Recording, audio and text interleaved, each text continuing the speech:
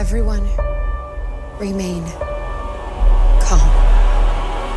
Yeah, that's how it always starts. And later there's running and screaming. Somebody talk to me! What is happening? Welcome to Jurassic World.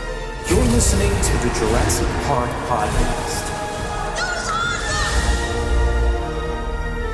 You want to consult here or in my bungalow? Hold on to your butts. Well, we're back. Hello and welcome to the 133rd episode of the Jurassic Park podcast. I'm your host, Brad Jost, and we're here to discuss all things Jurassic Park. In this episode, we have some news to cover regarding merchandise, holograms, and a birthday dimension. After that, we head into the Innovation Center with Tom Fishenden and his guest Jurassic Collectables, where they talk about their history with the franchise and the magic of Jurassic Park. This is a great follow-up to our chat with Jurassic Collectables back in episode 30. Over 100 episodes later, back in the main show. Sorry for the delay, dude. Time flies, I guess. But anyway, they had a great chat, so don't miss it. Rounding out the show, we'll have an introduction from new segment host Justin Kiley. He'll be running the Missing Compy segment, covering as much as they can from the novels. This is just the kind of segment that people have been waiting for us to add to the show, so now Justin will be taking the reins on that corner of the fandom. Now, this segment is a spin-off of his brand new podcast, The Missing Compies, which you can find on iTunes and Google Play. I'm going to include all the links in our show notes, so stay tuned to hear from him and make sure to subscribe to his show. Alright, well, as you just heard, we have a packed episode as usual, so why don't we get this one started off with a bit of Jurassic news from around the world. 18 minutes and your company catches up on 10 years of research. Access me program. Access me security. These pictures were taken in hospital in Costa Rica 48 hours ago. I don't want to jump to any conclusions, but look. Boy, do I hate being right all the time. But today, I guarantee it. This first piece of news, actually, we wrote about it on our website. It comes from CES, the Consumer Electronics Show. It's kind of like a conference for all things technology and the newest and latest devices. It's very awesome. So this year, the company Real Fiction has been displaying their AR technology, one specifically called Deep Frame. Now, this is a mixed reality display, which is basically just a kind of a curved glass panel in front of you that displays imagery on there and makes it look like it's kind of physical and present in the room with you. Now, the reason I wanted to bring it to everybody's attention is the fact that it displayed a velociraptor on that screen. It was Blue's design, so I don't know how closely that they're working with Universal and Jurassic World and all that. I don't really know the details there, but this is obviously Blue's design. It's a very, very cool thing to see in front of you like that. It actually looks like it's physically in this room. And the cool part is that a lot of these videos and articles on this device are mentioning is the fact that they want to use this in museums. So what better than to use it for Jurassic World the exhibition? Now, I'm sure you know all about the touring exhibition with the physical animatronic dinosaurs and so much more.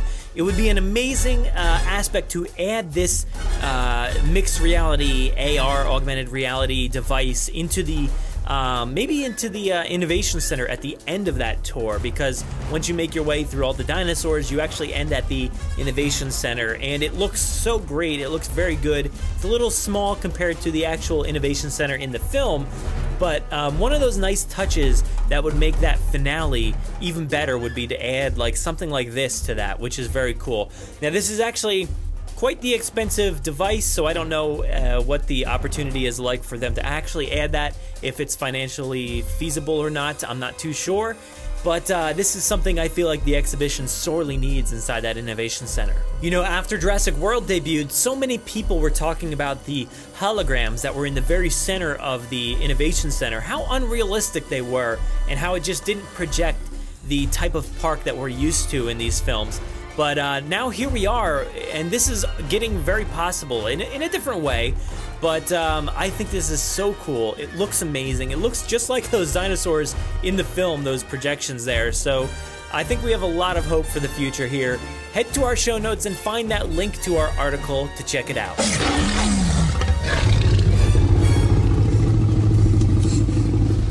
Next up here, we have a tweet from Hedgehog's Corner on Twitter that showcases new Jurassic Park 25th anniversary merchandise inside Universal Orlando's gift shops and whatnot. So there's some really, really awesome designs here on display. I mean, really, you can't get much better than the Jurassic Park logo. They do add the 25th anniversary logo underneath that. It's got some really cool fossil designs behind it, and they actually have this design basically on mugs, shot glasses, t-shirts. It's so awesome to see this stuff actually physically in a park. And, they're really hoping to sell a lot of this stuff. There's big signs for the 25th anniversary. So make sure to head out to Universal and pick up some of this awesome merchandise. I'll include the photos in our show notes, so make sure to check out Hedgehog's Corner on Twitter. Speaking of merchandise, you may have seen on social media the past week a ton of leaks surrounding Funko, Mattel, Barbie, and Lego, all pertaining to Jurassic World Fallen Kingdom. Now, really, it's kind of our rule to not cover too much of that stuff. We don't want to talk out of place or spoil anything. We've mentioned a few of these items here before, like some of the Funko stuff. Those are a lot of the classic figures that we talked about before. And we were wondering about Ellie Sattler because she seemed to be missing from that lineup of the typical folk that we see from that movie. But she is there in something that we projected back in one of our old episodes. We were kind of wondering if maybe she would be included with the Jeep for the Funko Pop, and it looks like she will be, so that's very awesome. A lot of the Mattel stuff, the toys for Jurassic World Fallen Kingdom, have been leaking out. I'm not going to really talk about that. They look good, some look bad. I'm not really too sure until we actually see these products physically. It's hard to tell from pictures. Also, we have some Barbie stuff, which is really cool. I think it's really great that they're expanding into new territory with this franchise, merchandise-wise, giving girls more opportunities to play and interact with this fandom. It seems like they're really dedicating a lot of their focus towards Claire, which is really awesome. So I'm super excited to see where all of this leads. Next up, we have a lot of stuff from Lego that seemed to be leaked out as well this week. There's not much to talk about here. There's typical Lego sets. We'll see them as soon as they are officially announced. But just as a PSA, I know we're all super excited about more merchandise.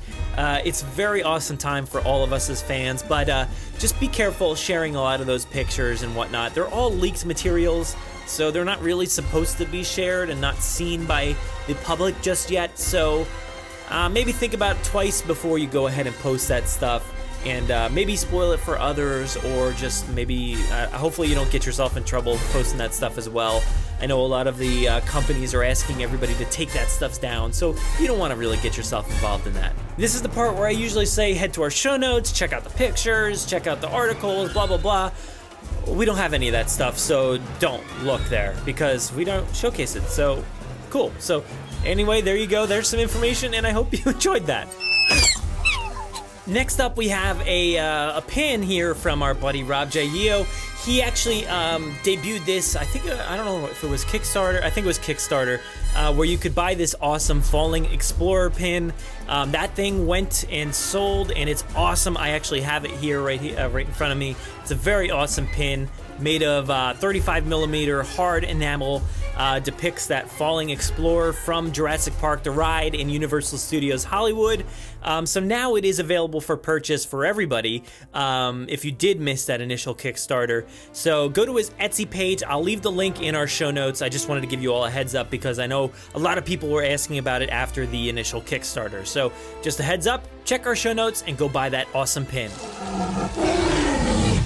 Lastly, here in the news, I just wanted to wish a happy birthday to Omar C. on January 20th, this Saturday. Happy birthday, dude. It was great having you in Jurassic World. You're a character that I really would have loved to seen more of.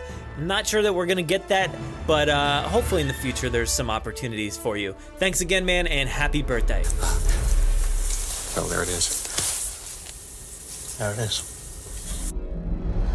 If I don't innovate, somebody else will. Due to technical difficulties, all our exhibits are now closed. You You are acting like we are engaged in some kind of mad science. And Zara here is going to take great care of you until I'm done working tonight, okay? Bigger, scarier, cooler, I believe is the word that you used in your memo. Any incidents? Yeah, 6 kids in the lost and found, 28 down with heat stroke. All of this exists because of me.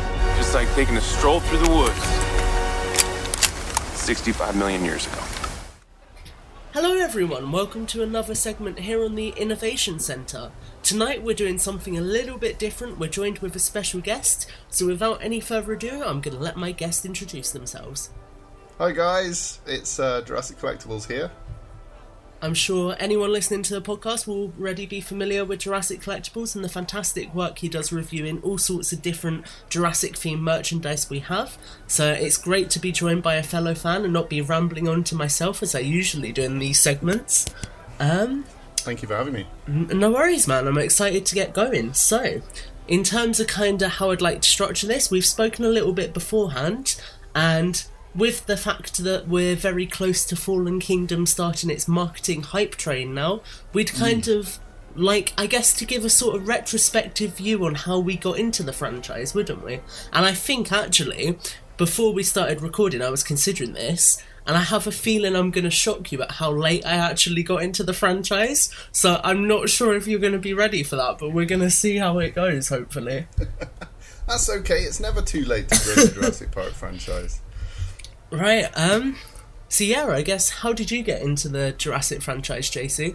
Well, wind it back to 1993, I think, and I think I was around 6 years old, and I was in the living room. My parents were in the kitchen, so they were in a separate room, and on the TV there was a morning program, I think it was GMTV or something similar, and they had a trailer for Jurassic Park come up. It was like a promo thing. Yeah. And I saw that short clip, and it must have had like clips of the T-Rex. I think there was the shots of the Gallimimus in there. Oh, okay, cool, yeah. And I literally remember, as soon as it finished, I got up, screamed, ran out to the kitchen to my family, and basically said, I've just seen a real dinosaur on television, or the closest thing I'll ever see to a real dinosaur. And they were like, oh wow, I was like, it's this new film, I don't know what it's called, but I want to see it when it comes out. And I remember that moment, that very specific, kind of euphoria that promo clip, instilled in me. And I guess it's never gone away. And that was, I think it was the fact that I was being almost taken back in time to be able to see things resurrected from the past. And I think Steven Spielberg summed it up well when he said that to children it's kind of like mythology, but it's real. And I think that's the really unique part about Jurassic Park, is that you basically get to peek into the past, and kind of maybe what dinosaurs did look like. We kind of know that they look a bit different, but in fact, you just being able to see something that's from the past like that is just, it's like having a time machine. I think in some ways as well, it's probably up until the point of Jurassic Park coming out, we really hadn't seen anything done in such a visceral manner as well. Like, you'd obviously seen cartoons and books, everything like that, but to really get those kind of brand new animatronics that at the time were pioneering technology, really, seeing them on screen was just, it was a different kind of immersion than I think we had ever experienced with cinema before. That's right. Yeah, that's absolutely right. I think the up until that point we'd had stop motion, basically. I think we'd had some animatronics, but nothing to that sort of level where they'd really put everything into making sure that these things looked absolutely real. And then you had the advent of visual effects, which in itself was a completely new medium, and we hadn't seen, apart from Terminator 2, which was completely different in terms of its look and feel. I mean, you were talking about plasticky looking sort of CG animation, still very cool, and chrome effects, but very simple textural objects. And then suddenly you take this leap to Jurassic Park, and you're looking at a tangible animal on screen, living, breathing, walking in a medium that we'd never seen before, as smooth as you like. And that was just like, whoa, it was like a shock to the senses. It is literally like we had taken a leap 20 years into the future. And the more I look back at Jurassic Park, the more I realise how innovative they were for the time, and how much they basically took their time and went, right, we're going to get every part of this as good as we possibly can to make sure that these things look real. And boy, did it pay off. I mean, in terms of the amount of, you know, when you just watched Jurassic Park for the first time back in 1993, it was like, oh my god, like, these things are real. They are really real. How on earth did they do this? This is like unlike anything I've ever seen in cinema before. And I just remember that, knocking my socks off. I think in terms of all the, like, behind the scenes photos and things I've seen since getting more invested in the community recently, it's incredible how far they went to actually capture the real feel. Because I know, prime example being the scene with Tim and Lex, when the animatronics attacking the Explorer, it was actually really happening because it was malfunctioning due to the rain machines, wasn't it? That's always stuck with me, yeah. I remember reading that. So to think that, like, they went as far as saying, hey, we've got this really expensive piece of equipment, but we're still willing to go and do this to get exactly the right feel behind it, I think it's a true testament to what I think the franchise is about in terms of creating really practical immersion, which sadly later installments haven't done as well, but still I think they do definitely push the boundary in terms of trying to get that kind of hands-on level stuff that you just don't get anywhere else nowadays, to be honest. I know what you mean. Yeah, it's still crafted. I know in terms of how I got into the franchise, I was I'm a late bloomer. I was a 99 baby. So by this time, by this point, the kind of whole hype had gone past for the first film. And I think my parents were never actually really that into the franchise, unfortunately. So this is fast forward into, I think, around 2006, when I was like, off the top of my head, about 8 or 9 years old. I really got into Primeval, and that was kind of what launched my interest into dinosaurs, and then from there went out and looked at Jurassic Park and started watching the films. And I think actually it was nice for me because I watched the films at a point where there was like a 3-year gap and then Jurassic World came out.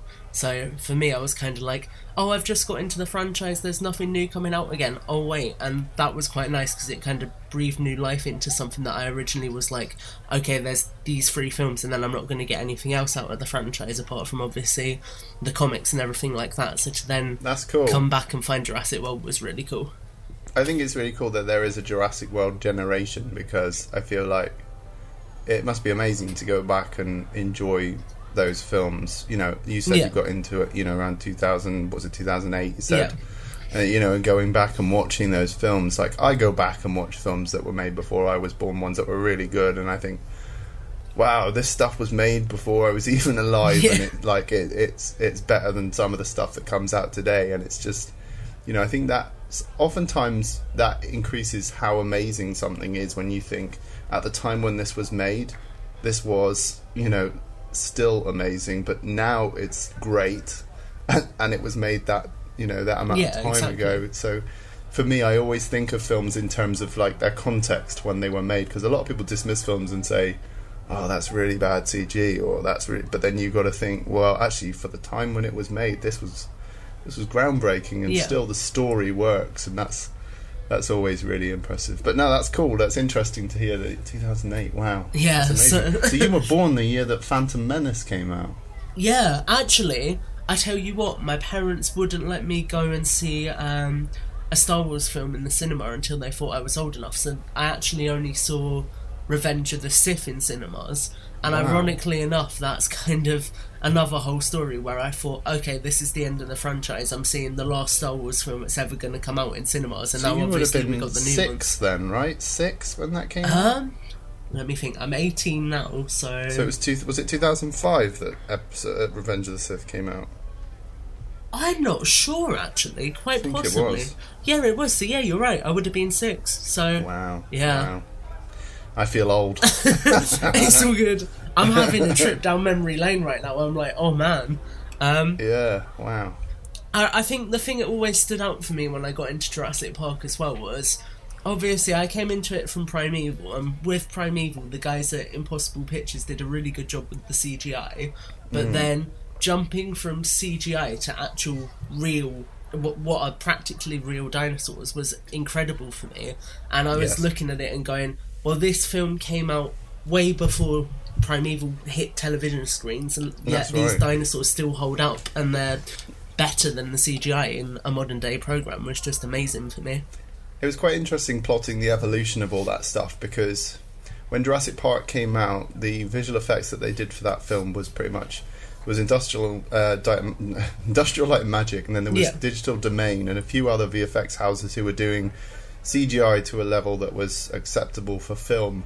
And I've actually read about it since, but apparently what happened is they did a lot of these visual effects, and then they really tightened up how much information got out of these visual effects houses. So they tried to keep everything really secret, because they realised that as soon as this got out of the bag, everyone would be able to make CG dinosaurs. Yeah. And there was a real drought between like 1993 all the way through till I think it was about 1999, when things really weren't being done that well in terms of CG. You had The Lost World, obviously, which was, again, ILM. But you had these kind of early years of visual effects when not many houses were really doing it. And then 1999 comes around, and you've got, like, Walking with Dinosaurs. I mean, in terms of dinosaur visual effects, anyway. And you've got Framestore doing the effects for that. Yeah.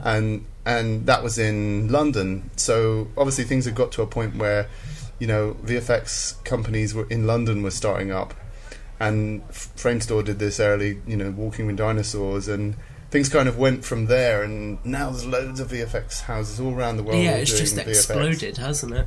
It's amazing, but it's funny how they kind of like tightened up all that knowledge, and then like it all got out eventually anyway. But yeah, it's just interesting to plot the evolution. And then Framestore actually went on to do Primeval from that. So they basically had, you know, pipelines in place. They'd already done lots of films. I think they were doing Harry Potter, you know, all of that. So yeah, it's kind of, you could plot the evolution of dinosaur visual effects, what was going on, what was the next big leap. And it being done in the UK for me was very exciting, because it was like, wow, they're doing Jurassic Park stuff, but here, like somewhere closer to where I live. Yeah. And that for me was very, very exciting. And I actually was lucky enough to visit Framestore at one point, and awesome. And saw one of the guys who was in the Walking with Dinosaurs behind the scenes material and stuff. And I was like, it's him, it's the dude.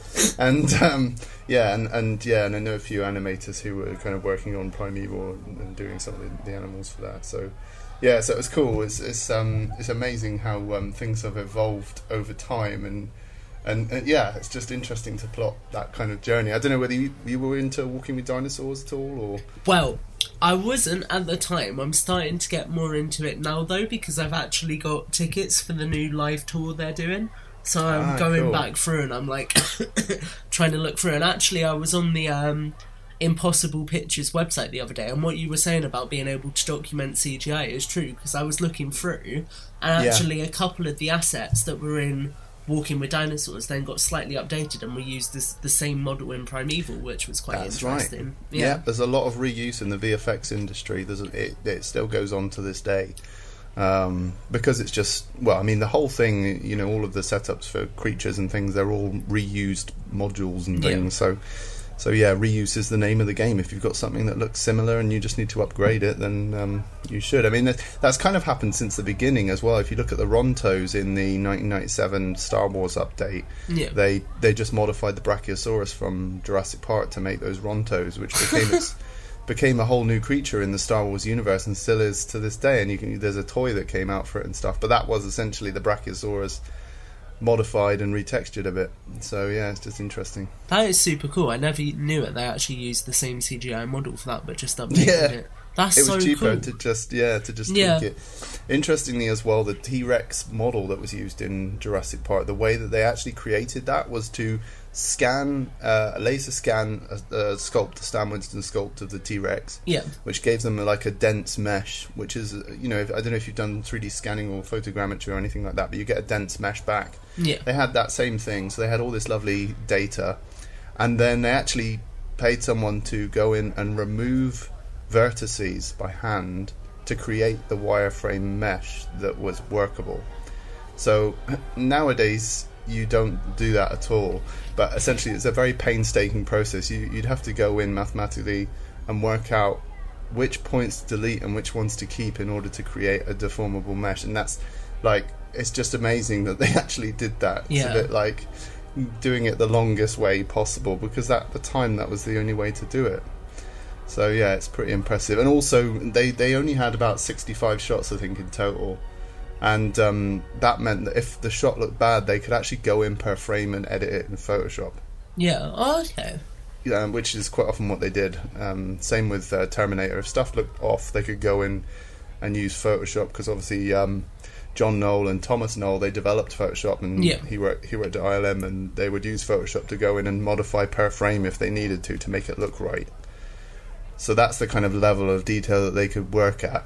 Also, that would be painstaking now. They wouldn't bother going in and changing I something. was just sat here thinking, so are you telling me all my Lego Photoshop jobs could lead to VFX? But now you said that, I'm like, oh, no, absolutely. it's chill. You just need a time machine, go back to 1993 and apply for Jurassic Park. I can't tell you what the software is going to be like. They're pretty awful. It'd be like wearing boxing gloves doing Photoshop. I'll just take my Mac back into the future and make a bunch of money. It's all good. There you go. So, I think an interesting thing you touched on earlier as well was when you were talking about stop motion, because I know it's been going around lately that they actually originally considered just going with stop motion for Jurassic Park, didn't that's they? right. Which Yeah, is that's quite right. Phil Tippett. Yeah, I do find. I think it was important that they definitely went with VFX and also animatronics, because it's pioneered the shape the industry's taken so much more. Then I think had they gone with stop motion, then perhaps VFX wouldn't have got the attention it got for another few years. Because obviously, as you said, we had Terminator, but I think when people think of early VFX work, Jurassic Park is one of the things that sticks in people's minds for sure. Yeah, it's interesting because we also don't know what stop motion would have looked like if it had happened. So because Phil Tippett always says it would have been the best stop motion ever done. And the stop motion test that we see, that everyone goes, oh well, this is what it would have looked like. No, that's not what it would have looked like. That was a animatic. That was a block for it. So some of that, the timing looks pretty good. I mean, it moves a bit fast here and there. The timing is a bit off. But what you got to remember is that's like a storyboard in stop motion. So imagine what the real thing would have looked like when Phil Tippett had kind of maybe found a way to animate the muscles flexing in the leg and stuff. It would have been amazing. Yeah. And I think probably it would have been digitally comped, and I think they talked about that. I think that was what ILM was originally hired to do, was to composite the stop motion T-Rex into the shot. Okay. And they did a great job at compositing their own CGI effects into the shot. So you kind of think, oh, well, actually, it might have looked really, really good. Yeah, especially if the quality of stop motion was as good as you're saying Phil Tippett would have tried to get it to. That's it. Yeah. So we don't know, like, would the history of cinema being changed? Would we have had now two directions moving? Would we have stop motion moving at a ridiculous rate and VFX moving at the same time? Yeah. And probably they'd be used maybe next to each other. I mean, Phil Tippett might have changed his career forever. He might have been doing stop motion creatures all the way through the 90s, or for all sorts of things. Yeah. So yeah, it's interesting to think about it. But yeah, VFX definitely got there earlier than I think anyone expected to. It's a bit like they took a time machine back and did it in 1993. If we're honest, no one really caught up with it until around 1999-2000. So yeah, it is pretty staggering. But yeah, stop motion version of Jurassic Park, how cool would that be? It would be awesome. I think it's kind of a lot of the reading I've been doing lately is into the alternate editions as well, inspired by the novel, like with the sequence for the raft, and it's just incredible to think at how different Jurassic Park could have been compared to what we actually got. Absolutely. It's quite dark as well, the novel. Yeah, like, the more I go back to it, the more I think, oh my god, it's really like really visceral. You used the word visceral earlier on, but it is a very visceral book, and you think, oh god, the bit when is it Ed Regis gets attacked by the young Tyrannosaurus Rex? And it's basically just goading him and teasing him. That's right. It's horrible, and he says like back off, I don't, I'm not playing, and then it kills him. It's like, whoa, can you imagine that being in the film, where it's like, whoa, okay, this is suddenly like you'd think he was all right, like he's kind of knocking off like a wild dog or something, but then all of a sudden it eats him. It's like, whoa. Whereas in the film it's much more kind of like the threat is obvious and it's huge, and because it's an adult T-Rex. Yeah. So you do wonder what the sort of direction other directors might have taken it, because I think is it Joe Dante and maybe was it Tim Burton? I can't remember. Yes, there was a Tim Burton script at one point. It was a bit darker, actually, yeah. Because I saw that weird. mentioned the other day as well, yeah. I mean, I can't imagine a Tim Burton Jurassic Park, can you? Oh, I reckon it would have just been like, oh, the dinosaurs are actually really living skeletons, or something really weird like that. I think it could have been quite bizarre, actually, Yeah. a Jurassic Park by Tim Burton. I think it would have been more fantastical than... Do you know what I mean? Sort of Yeah. like Willy Wonka-esque. Yeah. You know, where it's all a bit sort of OTT rather. I think it's good that Spielberg dealt with the film. It's a bit like The Force Awakens. I don't know how you feel about The Force Awakens, but I think a lot of fans were relieved that he took the helm and did that film, because it turned out pretty good. But we'll never know what other directors would have made of that first chapter. But I think it's kind of like you can go breathe a sigh of relief that episode 7 turned out the way it did. For sure. I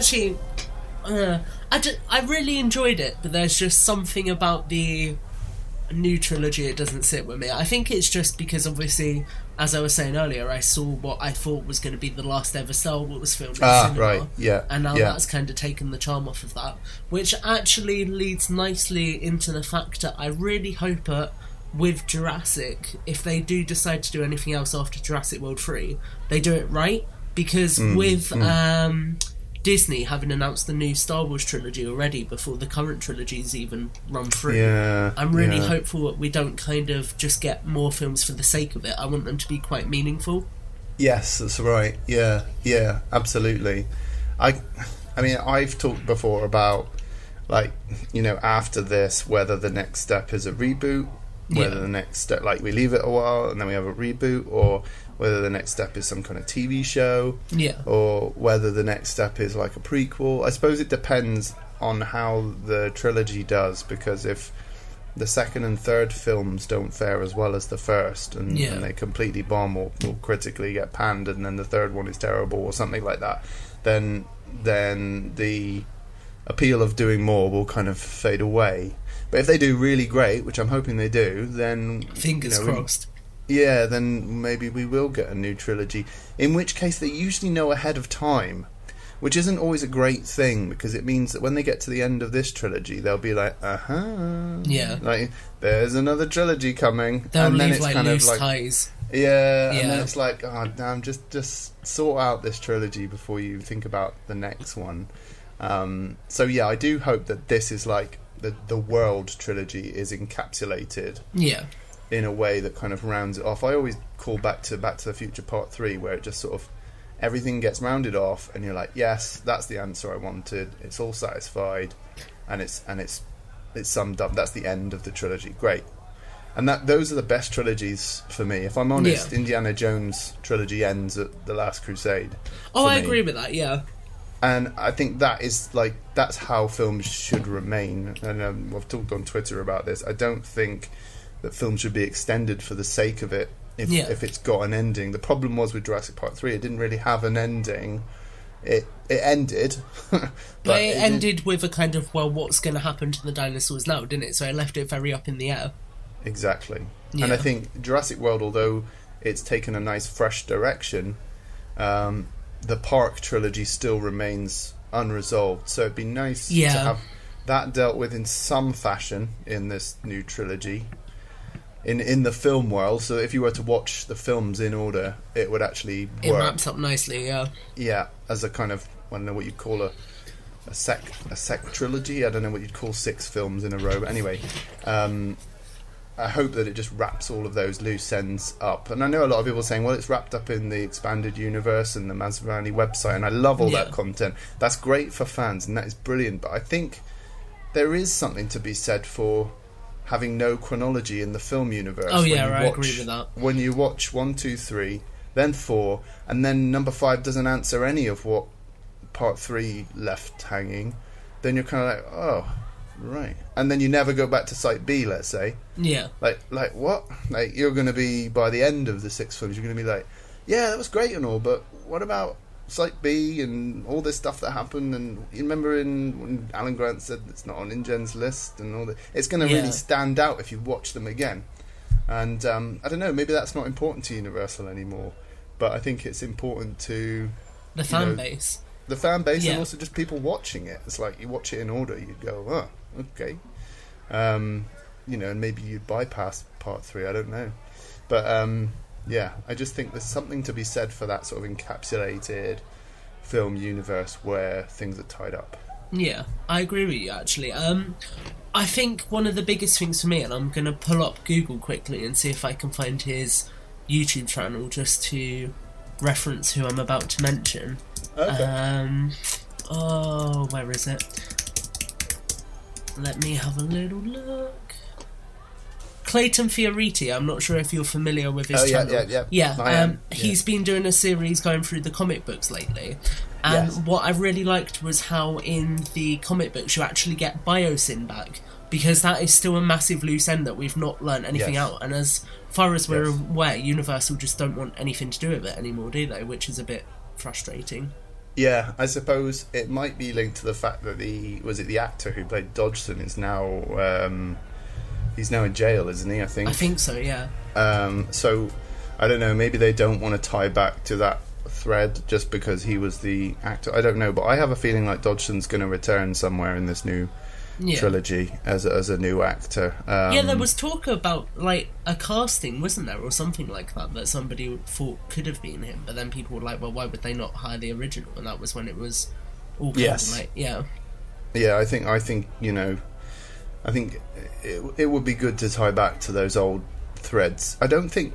Is Biosyn mentioned, though, in Jurassic Park? I don't know if it is. It's not. We never get any context as to who's trying to steal the embryos. So, theoretically, it could be anyone. I think, off the top of my head, I don't think they're mentioned. I think people have just made the association through the books.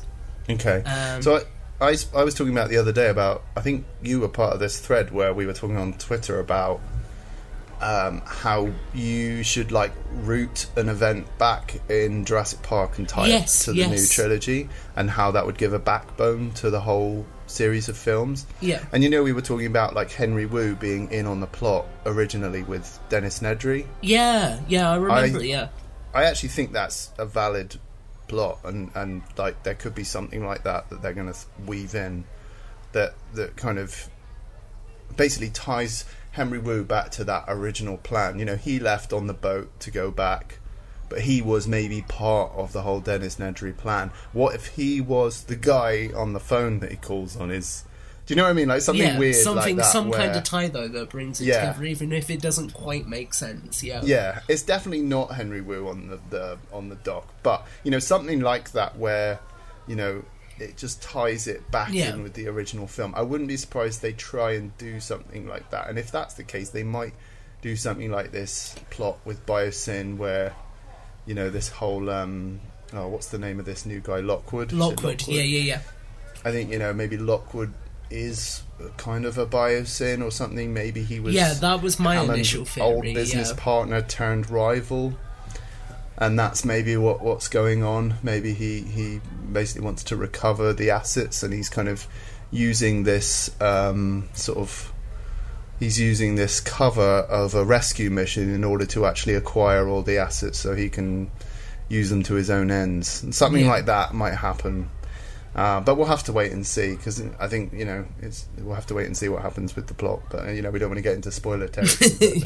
But yeah, I think something like that would be cool to see. Yeah. And I think if you don't reward the fans in that way, it would be like, you could have done anything, and you chose to basically disassociate yourself with the entire original trilogy. It's fair enough going in a fresh direction, but I think if you're coming from those first 3 films, to not tie yourself narratively to the originals would be like a missed opportunity. Yeah, I agree. I don't know if this was one of the threads that we're all in on Twitter as well, but I was saying I think it was either to Fede or somebody else about the fact that Jurassic World really should have put that Hoskins capture mission and a couple of other things into an actual prologue scene, so we got some more context on how it transitioned from what it originally was. See, now I don't know how much, you'd have to check with Jack and the guys over at Masrani, but I don't know how much was written retrospectively, so like whether they'd already shot the film and then they were kind of doing the EU stuff afterwards, or whether they would, I imagine they were doing it at the same time, but yeah, some sort of prologue. I mean, the thing is, we don't know how much was cut from the film as well, really, and whether the runtime of the film was cut down and down and down, and originally Trevorrow had in mind to do some really cool extra stuff. I mean, we know he took a picture of the East Dock under a load of leaves, so who knows what other stuff he shot and wanted to include. Also, I always find it weird that the Barbasol cryocan thing is in the commercial, and I know people say that was just purely for that commercial, but it looks like a really high production value. Yeah, I agree with you. And I've always thought, like, you know, was that shot when on set? Like, was that somewhere, or is that, you know, like, I can't see, I don't know, but I just can't see Barbasol recreating that whole piece of set with the mud. It looked really filmic. It did. It looked really like it was an actual part of a film set, like you're saying. And if you were doing that, like, as a commercial for a shaving foam ad, you would, like, it would look worse than that, let's be honest. And it had, like, lightning effects and all sorts, so it's kind of like, oh, right, well, I wonder if that was something that they had on set. I don't know. Mm-hmm. You know, whether the can was even involved, or they find Nedry's old car or something. I don't know. But I feel like maybe there was something shot there. Who knows? It is interesting to think how much we don't actually see in the end, isn't it? Yeah, and how much gets left on the cutting room floor. It's even the same with Jurassic Park. There's bound to be reels of footage of stuff that they shot that we just don't see, you know, the odd takes that didn't work, and, you know, things that they shot extra and then felt were redundant, and, you know, deleted scenes weren't really a thing back then because we were still on VHS, and there would have been less sort of motives to preserve those, you know, those cuts, because there was nothing to do with them. They were just trash, basically. Yeah, exactly. Whereas now there's kind of foresight. Oh, yeah, keep that because that might make a good extra on the DVD, and that's valuable. Yeah. So because people love deleted scenes now. So yeah, it would be cool to. I don't know if they'd ever do this, but to actually go through the archival footage and release, you know, the other takes or things that were left out, or, like, you know, I own Ray Arnold's arm, and I've got the leg of Ray Arnold as well, and in the storyboards Ellie Sattler trips over Ray Arnold's leg, and then she has a limp in the film, so but it's never explained why she has it, because it got cut, didn't it? Yeah, exactly. So there's obviously that, and it's production news. The leg is production news. It's got the same signs of wear that the arm has. So it's obvious that they set that shot up and filmed it, but it's just not in the final released. Cut. Yeah, it's not anywhere. So the shot is there somewhere, and they obviously felt, this shot looks a bit dodgy or doesn't look right. It doesn't have a shoe on its foot. I don't know if they took his shoe. Someone said, the fact that it has a shoe is interesting because he props the door open with his shoe in the novel. He props the door of the shed open when he goes in with his shoe. Yeah. But to be honest, the exposed foot looks really weird, and it doesn't have toes. So I think they probably would have had a shoe on the end of it. Yeah, and it's just got lost in transport or whatever. Yeah.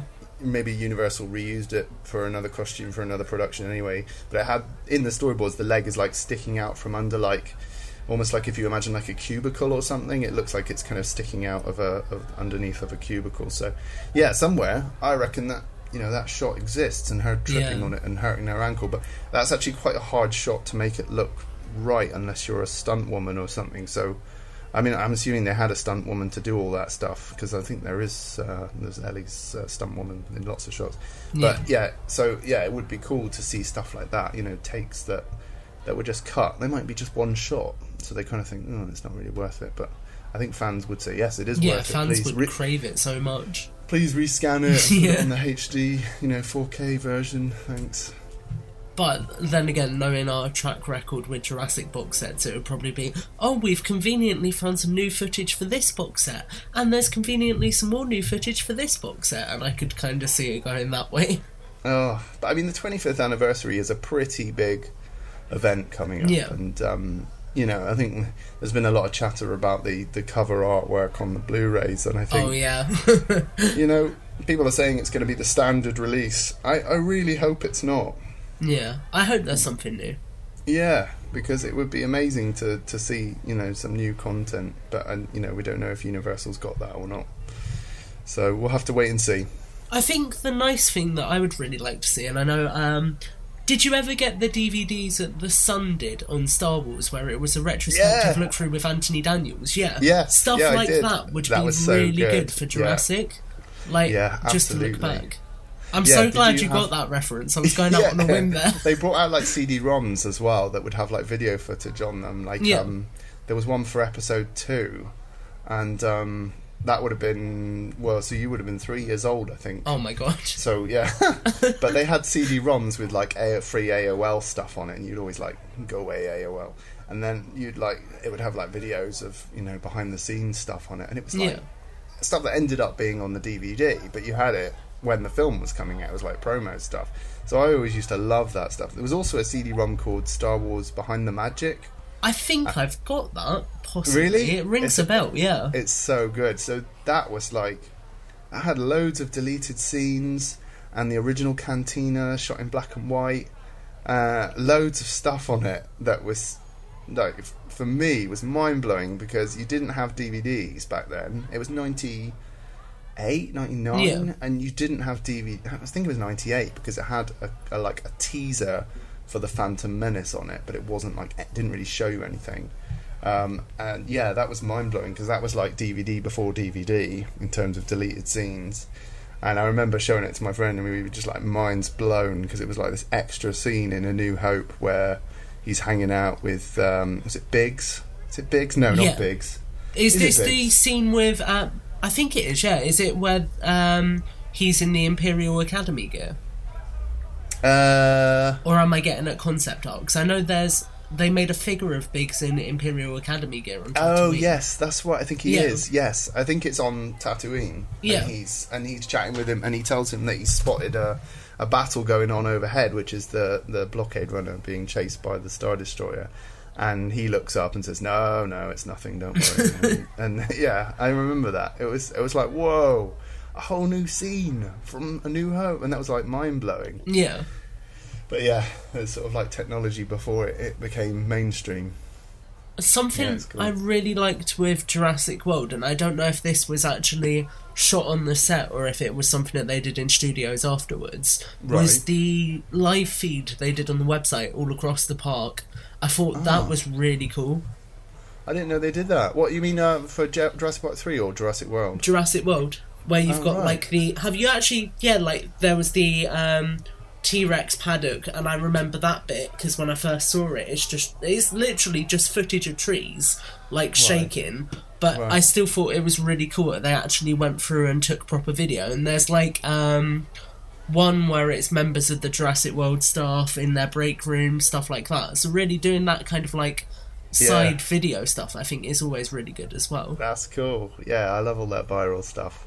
I think they did it really well when they did the Matrix as well. And they did the Matrix trilogy. They like had a whole what was it, Metacortex or something, the company that Neo worked for in the first Matrix, and they had like a corporate website for them. That was the first time where I saw viral marketing done in that way, where it was like a fake company website portfolio thing, and you could like go into a certain part of it and like hack into it. Oh, like the Masrani backdoor. Yeah, exactly. Yeah. So they did that for the Matrix, and that was a real big thing, and like the fans like found loads of stuff through that kind of gave them clues about the trilogy, and you know, probably the less said about 2 and 3 the better, but they kind of it made a really immersive experience for the fans, and that's always really cool to see. It's quite cool that we've actually transcended onto the idea of these virtual marketing campaigns, because I've actually just written an article for the podcast, which will be coming out whenever Brad decides to post it, that talks a bit about the kind of viral campaign I would do for Fallen Kingdom if I was working for Universal, because I think there is a lot of potential for it. I mean, the one I did was based off... Did you ever see the viral campaign for Cloverfield?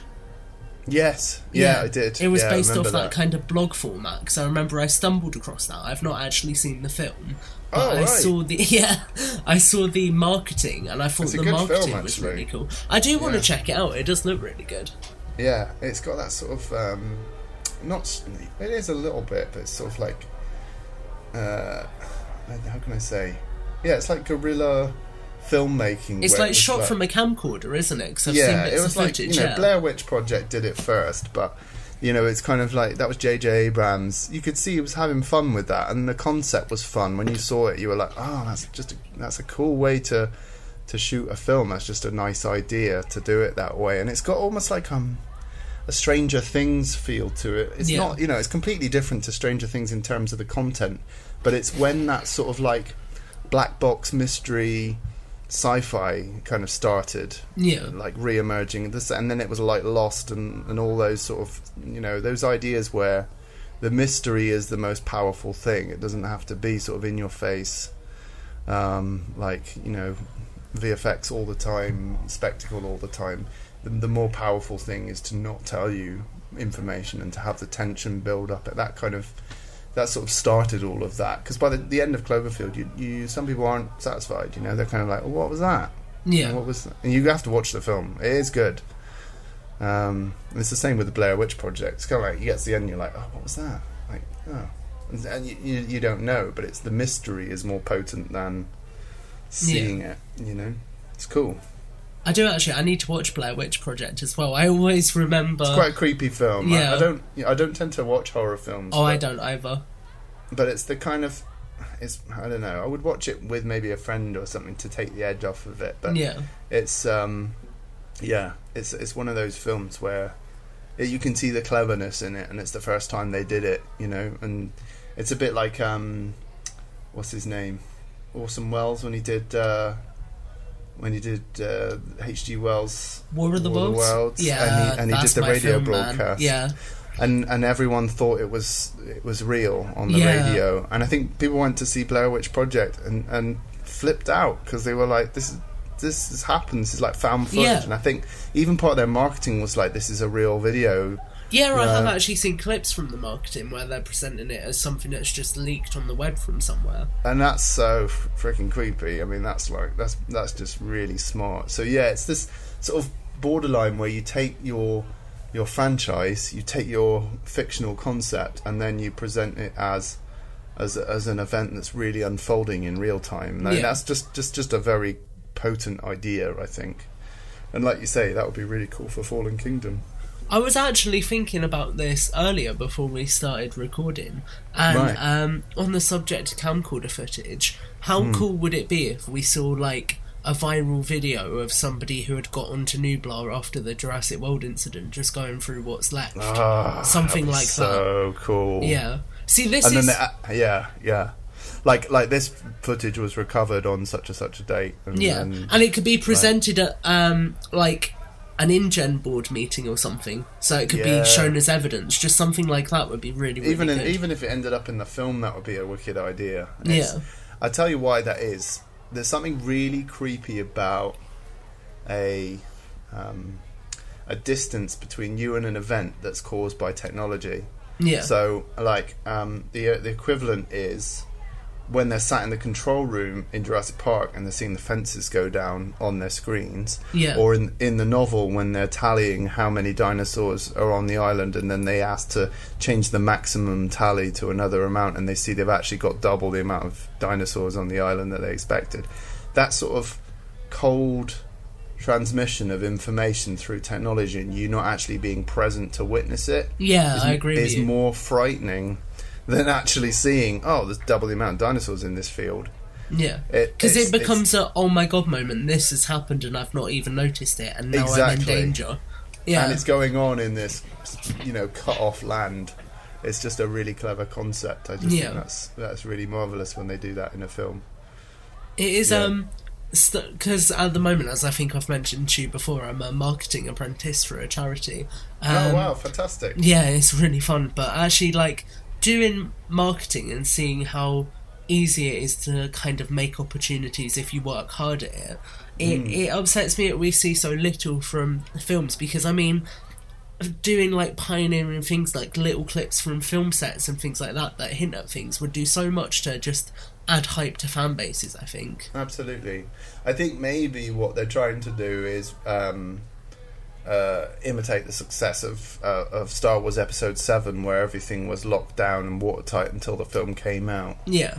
And that might be what they're trying to do in order to create a sort of a level of surprise when you see the trailer or see the finished film, and sometimes that works in their favour. It's a bit like an early release of a game, and and having a sort of a not being able to, an embargo, and not having anyone give their opinion on it before it comes out. Sometimes because the game is really bad, but sometimes it's because actually they want the secrets to remain a secret until you see the actual picture, and that's not a bad thing. No, What I would say is sometimes the behind the scenes stuff these days with Blu-rays is lacking. I think it's due to the fact of the kind of proliferation of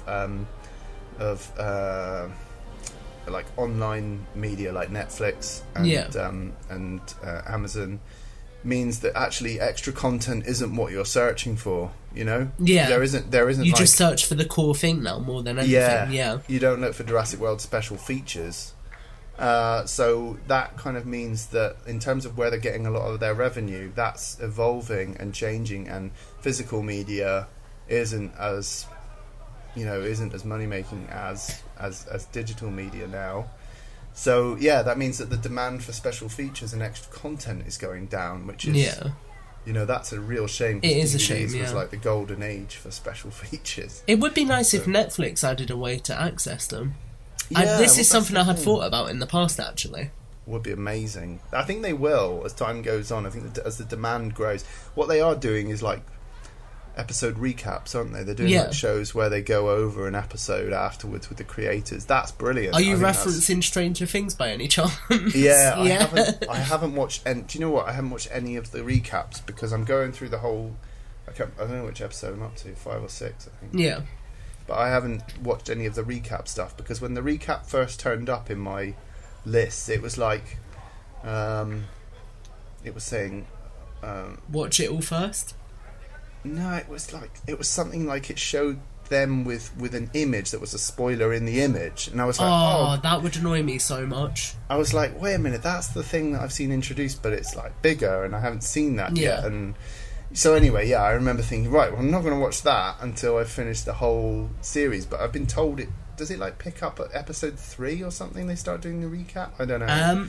If I was you, I'd just wait till the end because the way it's set up is it is just one big discussion. It's split into episodes that happened after episode 9, and if I remember correctly, the first episode references a scene in episode 9. So I would wait till you finished. Oh goodness, yeah. See, that's what I mean. I just hate that. Yeah. But anyway, it's good. It's good to have extra content like that, and I appreciate that. But it's more interviewee and a sort of celeb chat show type thing rather than here's some footage that we took on set when we were filming, and this is how we shot this, and this is how the VFX were done.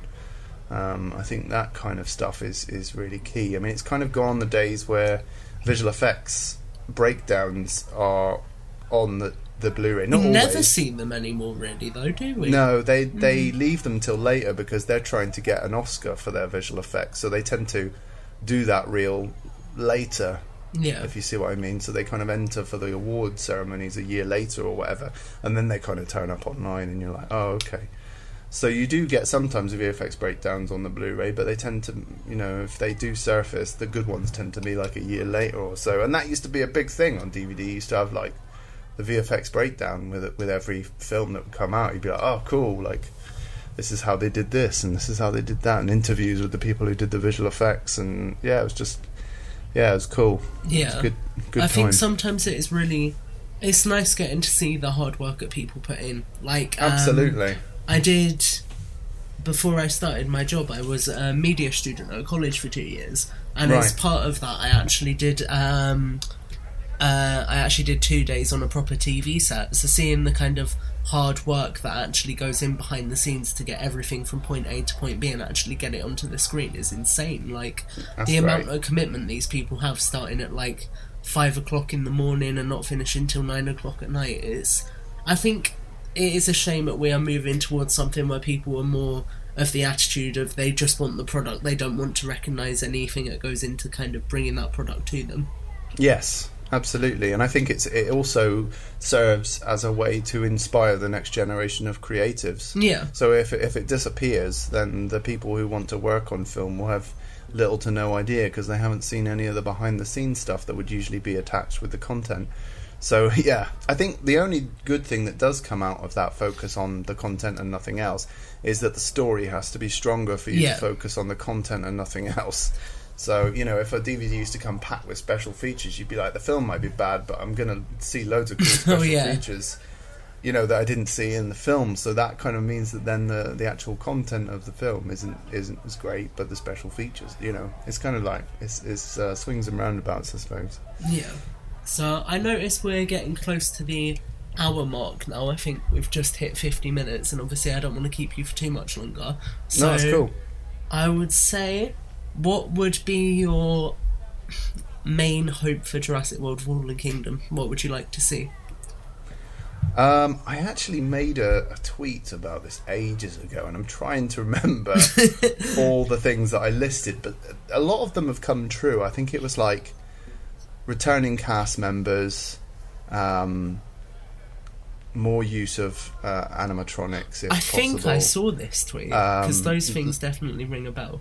Things I didn't like were like the hybrids. I didn't like the introduction of hybrids because like if you go back to what I was saying about the beginning about dinosaurs being resurrected, that's what I like about Jurassic Park. Like you were saying the other day, how it would have been so much cooler if it was actually like an unfound dinosaur, weren't you? That led to extinction, and actually was like maybe responsible for the extinction. So it was like so predatory that it wiped out all the other dinosaurs. Like how cool would that be? But you know, that's a concept that maybe they could use in a future one. I don't know if they do a reboot, but I think that, you know, there's a few things that I didn't like about Jurassic World. The hybrids, the raptors being trained. I liked the concept in the trailer, but I didn't like the way it was executed in the film. And I think actually, in terms of like the thrusts of the film, you had the I-Rex and you had the raptors being trained. I think you needed one or the other. Yeah, I would agree with that, because it felt very split at times. Yeah, and I knew they were trying to cram all these concepts into it, like, look, we can do this, we can do that, it's a cool film, it's okay, alright, but I felt like, you know, that was one film, Hybrids was one film, deal with that, and go in depth into hybrids and why that's a bad idea. Training raptors, that's a whole nother film. Go into another film and show why that's a bad idea or why it's a good idea. You know, kind of. I think you've got enough material to work with for two films there. Yeah, I would agree with that. So yeah, that was my feeling. So I did say no hybrids and no trained raptors, but I think what I probably mean to say more eloquently is deal with everything in its own time and pace it a bit more. And also I said bring back like a veteran screenwriter like David Koepp, but actually David Koepp hasn't done great stuff recently. Someone pointed out to me on Twitter, so I'll concede that probably wasn't a good idea.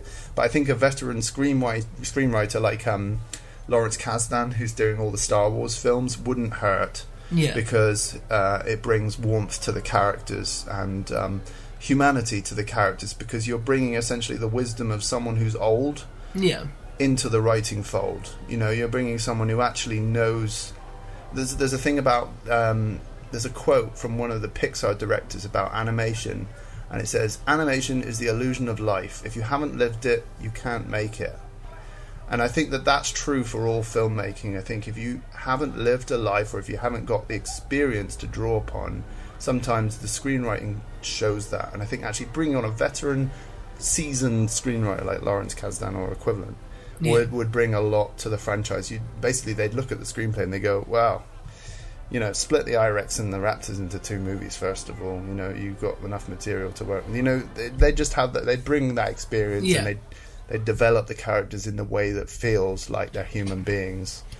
So yeah, that was my main thing. It's quite interesting you touching on the characters, actually, because I know when I did my 2-year media course at college, a lot of what came into it was how oftentimes characters fit into certain stereotypes, and I think I did a essay for my media theory where I was basically able to find a stereotype for every single main character in Jurassic World. So like Chris Pratt, for example, he's just your typical like badass, muscly dude. There's nothing more to him beyond that, and they don't develop his character that much more beyond that. No, and I think a lot of Jurassic World fans concede that is true. Yeah. I think that's a shame. I mean, I don't know. You could say the same thing with Jurassic Park, that there are stereotypical characters, but I think there's more humanity developed in the characters in Jurassic Park. Even just from the get-go, with Alan and Ellie walking up a hill talking about babies smelling and stuff, like that sort of extra... It's more everyday life than just breathing certain space, scenarios, exactly. yeah. Injecting that humanity. It's like the same thing with Stranger Things. You have extra information that you don't necessarily need, but what it does is it builds up those characters and allows you to relate or not, or understand them as a human being. Yeah. And that actually is more important than seeing a big flashy new hybrid dinosaur on the screen or talking about it. It's the building up of your relationship with those characters. And I feel like in Fallen Kingdom that needs to be established more with the main characters for us to actually like them enough to go and see them in a third film, because if they're just the same as they were in the last film, then you're going to kind of feel like, well, who are these people that I've been watching for the past 2 movies? I mean, who are they genuinely? Who are they now? You need to feel a relationship with the characters. You need to be able to understand and invest in them. Exactly. And I mean, I've seen the Jurassic World 2.5 times now, and I don't feel like I really got to know... I mean, this is just my opinion. This isn't everyone's opinion, but I feel like I didn't really get to know either of the main characters. And also, I think that there is a little bit of a flaw in introducing them second to the children, because you feel like the children are the main characters, and then you're pulled away, and it's like, oh, Claire and Owen are the main characters. Yeah. But I haven't really been introduced to them properly. I'm just thrown in with them doing what they're already doing, but I don't really know anything about them. And then I'd learn a bit more about them and the fact that they had a relationship once. But I don't really know either of them independently yet enough for me to understand them as individual characters, and then we just carry on with the film. So I feel like there is more exposition needed and a bit more character development needed for us to grow to like these characters, and I hope that's what Fallen Kingdom injects. I think we're in safe hands with J.A. Bayona. I think so do I. He's probably the man to do that. So I think what do you want from Fallen Kingdom? I was just going to say quickly before I address that, you raised an interesting point about the film starting with the kids. Because if you think about it, how different would Jurassic Park be if you started with that excited grandpa scene through the eyes of Lex and Timmy? It would set a completely different tone for that film. So, and I'm not sure I'd like it. Yeah. Because it would be... It feels more like a kid's day out than anything. It would be a childlike dream. That's the problem. And actually, that's something I've said about Jurassic World from the get-go, is it's a bit dreamlike, because you are going to something that you're aware is a death trap, because we've had 3 films of it so far. So you're kind of like, as an audience, but also even as someone who would have lived in that world, surely you would be... I don't know. People say that the time has passed and things have changed, but I still think it's like amazing that people even go to this island. To it, considering what happened. Because we know for a fact by Jake Johnston's character Lowry that even though the original was quite covered up, people found out about it. Merchandise was available for it. So then it's like, whoa. Yeah. So I think it changes the way I feel about the film. I think it's important to go through an adult perspective at the beginning, because it gives you... it's hard to say, but it gives the film more of an authority over the viewer. Yeah, that makes sense, yeah. And I think it's because it's told from an adult's perspective, and it's quite grave at the beginning of Jurassic World. It's like, this is really serious stuff, and now here's the awesome theme park. Whereas Jurassic World is like, this isn't serious stuff, this is a children's dream. Let's go to the park, and now here's the serious stuff, but you're in the children's dream world. Yeah, it's already set a different tone than what the film's trying to meet. Yeah, I agree with that. So you're kind of like that veil of that sort of introduction of reality is a bit later, when you're kind of already like, oh well, I'm kind of in a dream world right now, so I'm not going to dip into dealing with real stuff at the moment. And then I don't know, that's why I feel Jurassic World is very dreamlike to me. It's a bit like if you were dreaming about Jurassic Park and thinking like, what would I like to happen in a game, maybe. It feels like very much a good game narrative actually for me. But that's just my opinion anyway. That's just my feeling. I think in terms of what I'd like to see, I'd like to actually see a lot more implications for what's happened. So, obviously we've had little hints and teasers at that already from people like Frank Marshall, but I'd really like to see more ethical debate and more kind of okay, we've made this mistake this many times now, it's had this impact. And I think a large part of that would be something to do with it going wrong, but on a much more colossal scale, where more people are put at risk and more people are exposed. So I've seen ideas getting thrown around where people are like, oh, do it like Planet of the Apes, and I think that's far too extreme. But maybe something like the San Francisco sequence in The Lost World, but where we actually get reference back to it. Because one of the biggest gripes I've had throughout is a dinosaur gets let loose in a city, and we see barely any kind of consequence because of that, when it is actually something quite significant. Yeah, absolutely. Yeah, and it's discussed in Jurassic Park 3, but it isn't really. Yeah, I know what you mean. The trauma of it isn't really dealt with in a way that's like palpable. Yeah, it's interesting. You raised some really good points, and actually, you made me think about the fact that the whole argument of Jurassic Park, the kind of the debate that Ian Malcolm has with Hammond. That whole debate would be cool to bring that back up as well, and have a round table where people are discussing where they've come and what's happened since, and what's happening now. Like, it'd be good to have Ian Malcolm in that discussion again and be like, look guys, I told you in 1993 this is what's going to happen, this is what's happened now, so we're all the way here now, so from here we've got to do this, and kind of like step in and have that debate again to kind of bring that scientific, clinical, theoreticalness back into it, I think. But I think, there's definitely like I think the arguments from the original still ring true as you head through the franchise. Like, I mean, like you said, that discussion Ian Malcolm has with him, he says about packaging it, slapping it on lunchboxes. Look at Jurassic World. It was literally a massive merchandise thing that InGen put together, so they've not learnt from their mistakes, and I think no. I guess I mean sort of like bringing it back to a serious discussion where it's sort of like it's debated in a way that's kind of like it's kind of it becomes more exposition rather than spectacle. So like it's just I mean probably the closest scene I can think that's close to that in Jurassic World is my favourite scene in Jurassic World, which is the Masrani Claire chat at the beginning. That's my favourite scene in the whole film, because it's like it sets up the concept of the film very cleverly, and the atmosphere, the tension is great.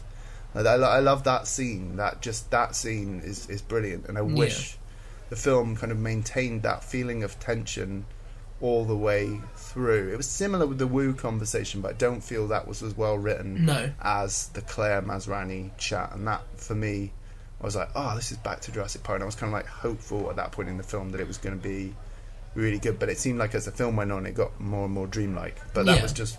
I think they killed off the character who had the best perception of it by killing off Masrani, because he seemed to be the one person who really understood as the film was progressing, oh god, we've made a big mistake here, we need to do something about it.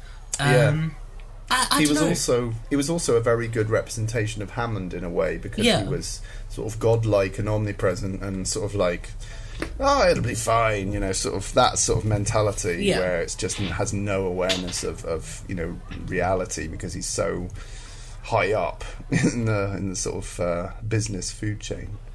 But I do wish they hadn't killed him off. I think I don't know, it felt very cliche. He was like, oh, I'm the only one who can fly a helicopter, I must go and do this. I know that's I think it was a wasted character, sadly.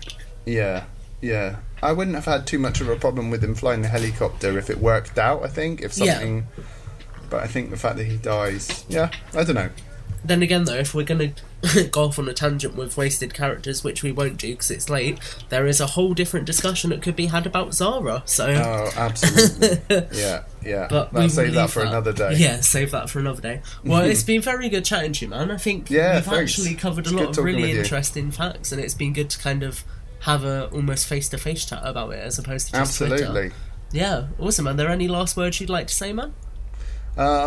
Here's the Fallen Kingdom trailer. Let's get excited. Woo, not long now. I agree with that. Perfect. Right. Cool. Thank you for being on tonight, man. So there you have it, guys. That was my special sit down with Jurassic Collectables to talk about the original Jurassic Park and what we hope to see in Fallen Kingdom. If you'd like to join in with any of the Twitter conversations we've mentioned today, you can find us on Twitter. I'll leave our Twitter handles in the show notes for this episode, and as well as that, if you would like to get involved, you can see Jurassic Collectables' latest video on his Barbasol screen accurate prop, which is a phenomenal piece. He's put so much attention to detail in, it's phenomenal. I will leave a link to that video as well so you can get involved in the conversation with that.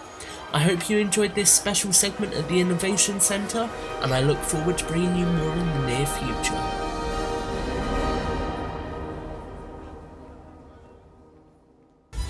Listen. Copies! I read your book. So? I got turned around here! What's on you? Is this a bed or something? Yeah. Did you read Malcolm's book? You don't want to know. And I appreciate that. And then my teacher told me about this other book by a guy named Becker, and he's... Well, it's great. Mommy! Daddy, you've got to come see this! I found something! Where are you? When he and Jen cleared out, they left a lot of stuff behind. Dessert? Sure. This is T-Rex P. I read both of your books. Well, that's two things that we have in common.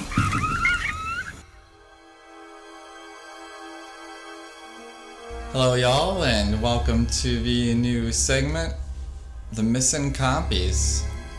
First, before we begin, I do want to thank Brad Jost and the Jurassic Park podcast for being nice enough to let me try this segment out. And I hope that the listeners of the show enjoy it. I'm normally going to be joined by two co-hosts, Mike Vitreich and Chris Rexdell. They are not here today. This is just the intro to the segment. I wanted to real quick talk about what you guys can expect from us and, just some basic background info on myself. So I guess real quick, I grew up with Jurassic Park. I didn't see the first film in theaters, but I did get to see The Lost World. I remember my parents being very upset about the T-Rex wishbone scene, which is probably one of my favorite scenes from all the films, but I do remember them talking about the violence and how it wasn't real, as if I didn't know that at that age.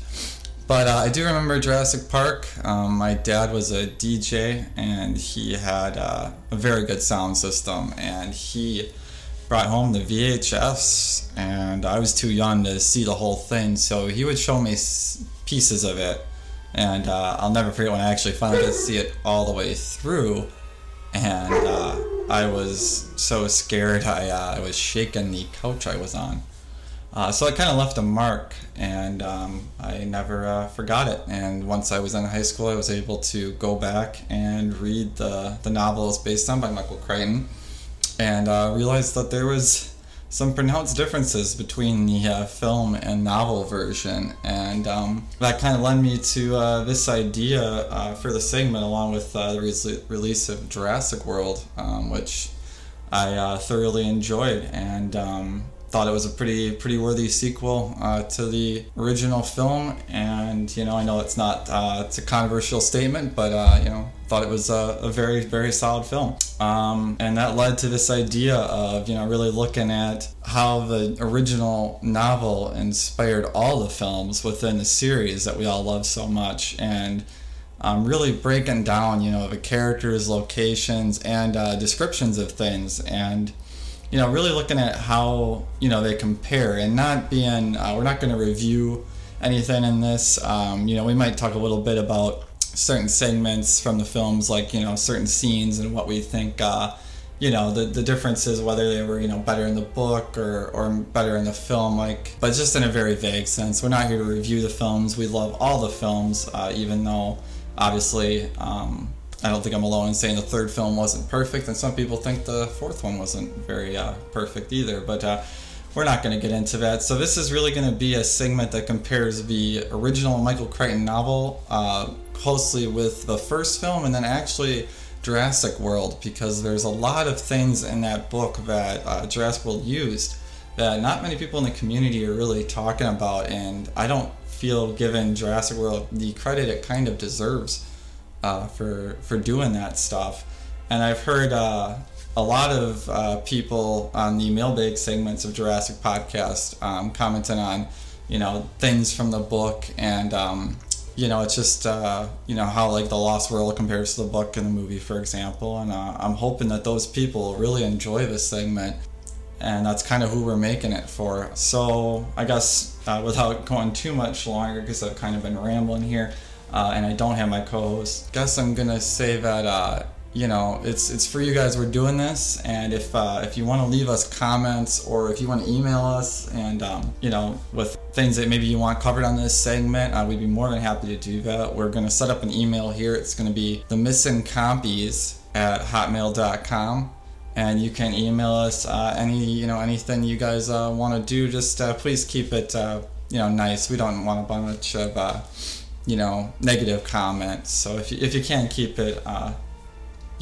pleasant, that would be appreciated. But I'm not too worried about it with this community. The Jurassic community is a great fan community, and I'm very proud to be part of that community, and very hopeful for the future of what this segment could bring. And I guess real quick, we'll kind of give you an overview of how this is going to work. So what we're going to do is we're going to break down the first novel into chapters. We're going to do chapters 5 at a time. We will list, the chapter headings, a little bit of a summary on what happens in that chapter. We're going to go through the characters of those chapters introduced, or, keep talking about. We're going to talk about, locations too, because there's actually, locations mainly within the island, but they're pretty different from the film as far as where things take place. Of course, we'll be going down the dinosaur list, which is very different from the film. And, just our overall impressions of a chapter. My two co-hosts have actually never read the book. They've only seen the films, so they're going to be new to this. And I've read the book probably once a year for the last 12 years, so it's definitely something I know through and through. But for any of you that have not read the book and have just seen the movies, maybe this will get you guys to take that plunge and either download the book on Kindle, or you could always listen to the Audible version, which is actually pretty good. The guy that reads it, I think, is pretty decent. And if nothing else, hopefully that gets you to do that, because they really are great books. And if you like the films, I think you'll really enjoy the reading the books. There's a lot more detail, and I also think it'll give you a better appreciation for all the films, even Jurassic Park 3. So, that's the intro to this segment. I don't have any music yet. I'm not sure about copyright, so I haven't put any music on this. I'm hoping Brad can kind of help us out with that, maybe, if he wants to put a temp track on this or something. We're, still new to this whole podcast thing, but if you guys like us, we'll keep doing them. And I'm also thinking that down the line, if this is a segment that proves popular, we might do a script read for the original Jurassic Park film script that was written by Michael Crichton. And I don't think a lot of people have actually looked at that, but it's pretty interesting read, and it's actually very different from both the book and the film that we ended up with. So it might be a fun thing to kind of look through and go through scene by scene, and talk about. So again, we're kind of going to look at what the feedback is from you guys, and what you want us to talk about, and hopefully, like I said, you guys have a good time with this. We certainly are going to have a good time talking about this with each other, and with you as the community. Again, rambling here, but here I am, sitting by myself, talking to myself. That's chaos theory, right? In the words of Ian Malcolm, definitely one of my favorite characters. Yeah, well, I guess we'll end this here. I can't really think of anything else to do. Boy, this is hard without a co-host. Well, once again, if you guys want, you can reach us at that email. It's going to be themissingcompies@hotmail.com. And you can put questions, comments, and how we're doing, and anything else you'd like us to discuss, as long as it relates to the novels, because that is going to be the main discussion point here, is the novels, not necessarily the films. I mean, obviously we'll talk about the films, but this is really more about the novels the films are based off of. So, hit us up. And once again, Brad, Jost, thank you for giving us the opportunity to put this segment on the podcast. I'm an avid listener, and I've been listening to this podcast for going on a year now, and caught all up with the archive, and I'm looking forward to being part of it, and so are my co-hosts. So once again, thank you. This is Justin Kelly signing off on the Missing Copies segment.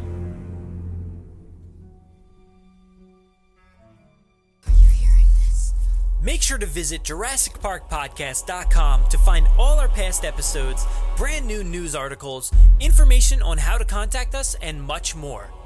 It's a great source for everything related to the podcast and, of course, Jurassic Park and Jurassic World. Head to JurassicParkPodcast.com and help us build a great community. Anybody hear that?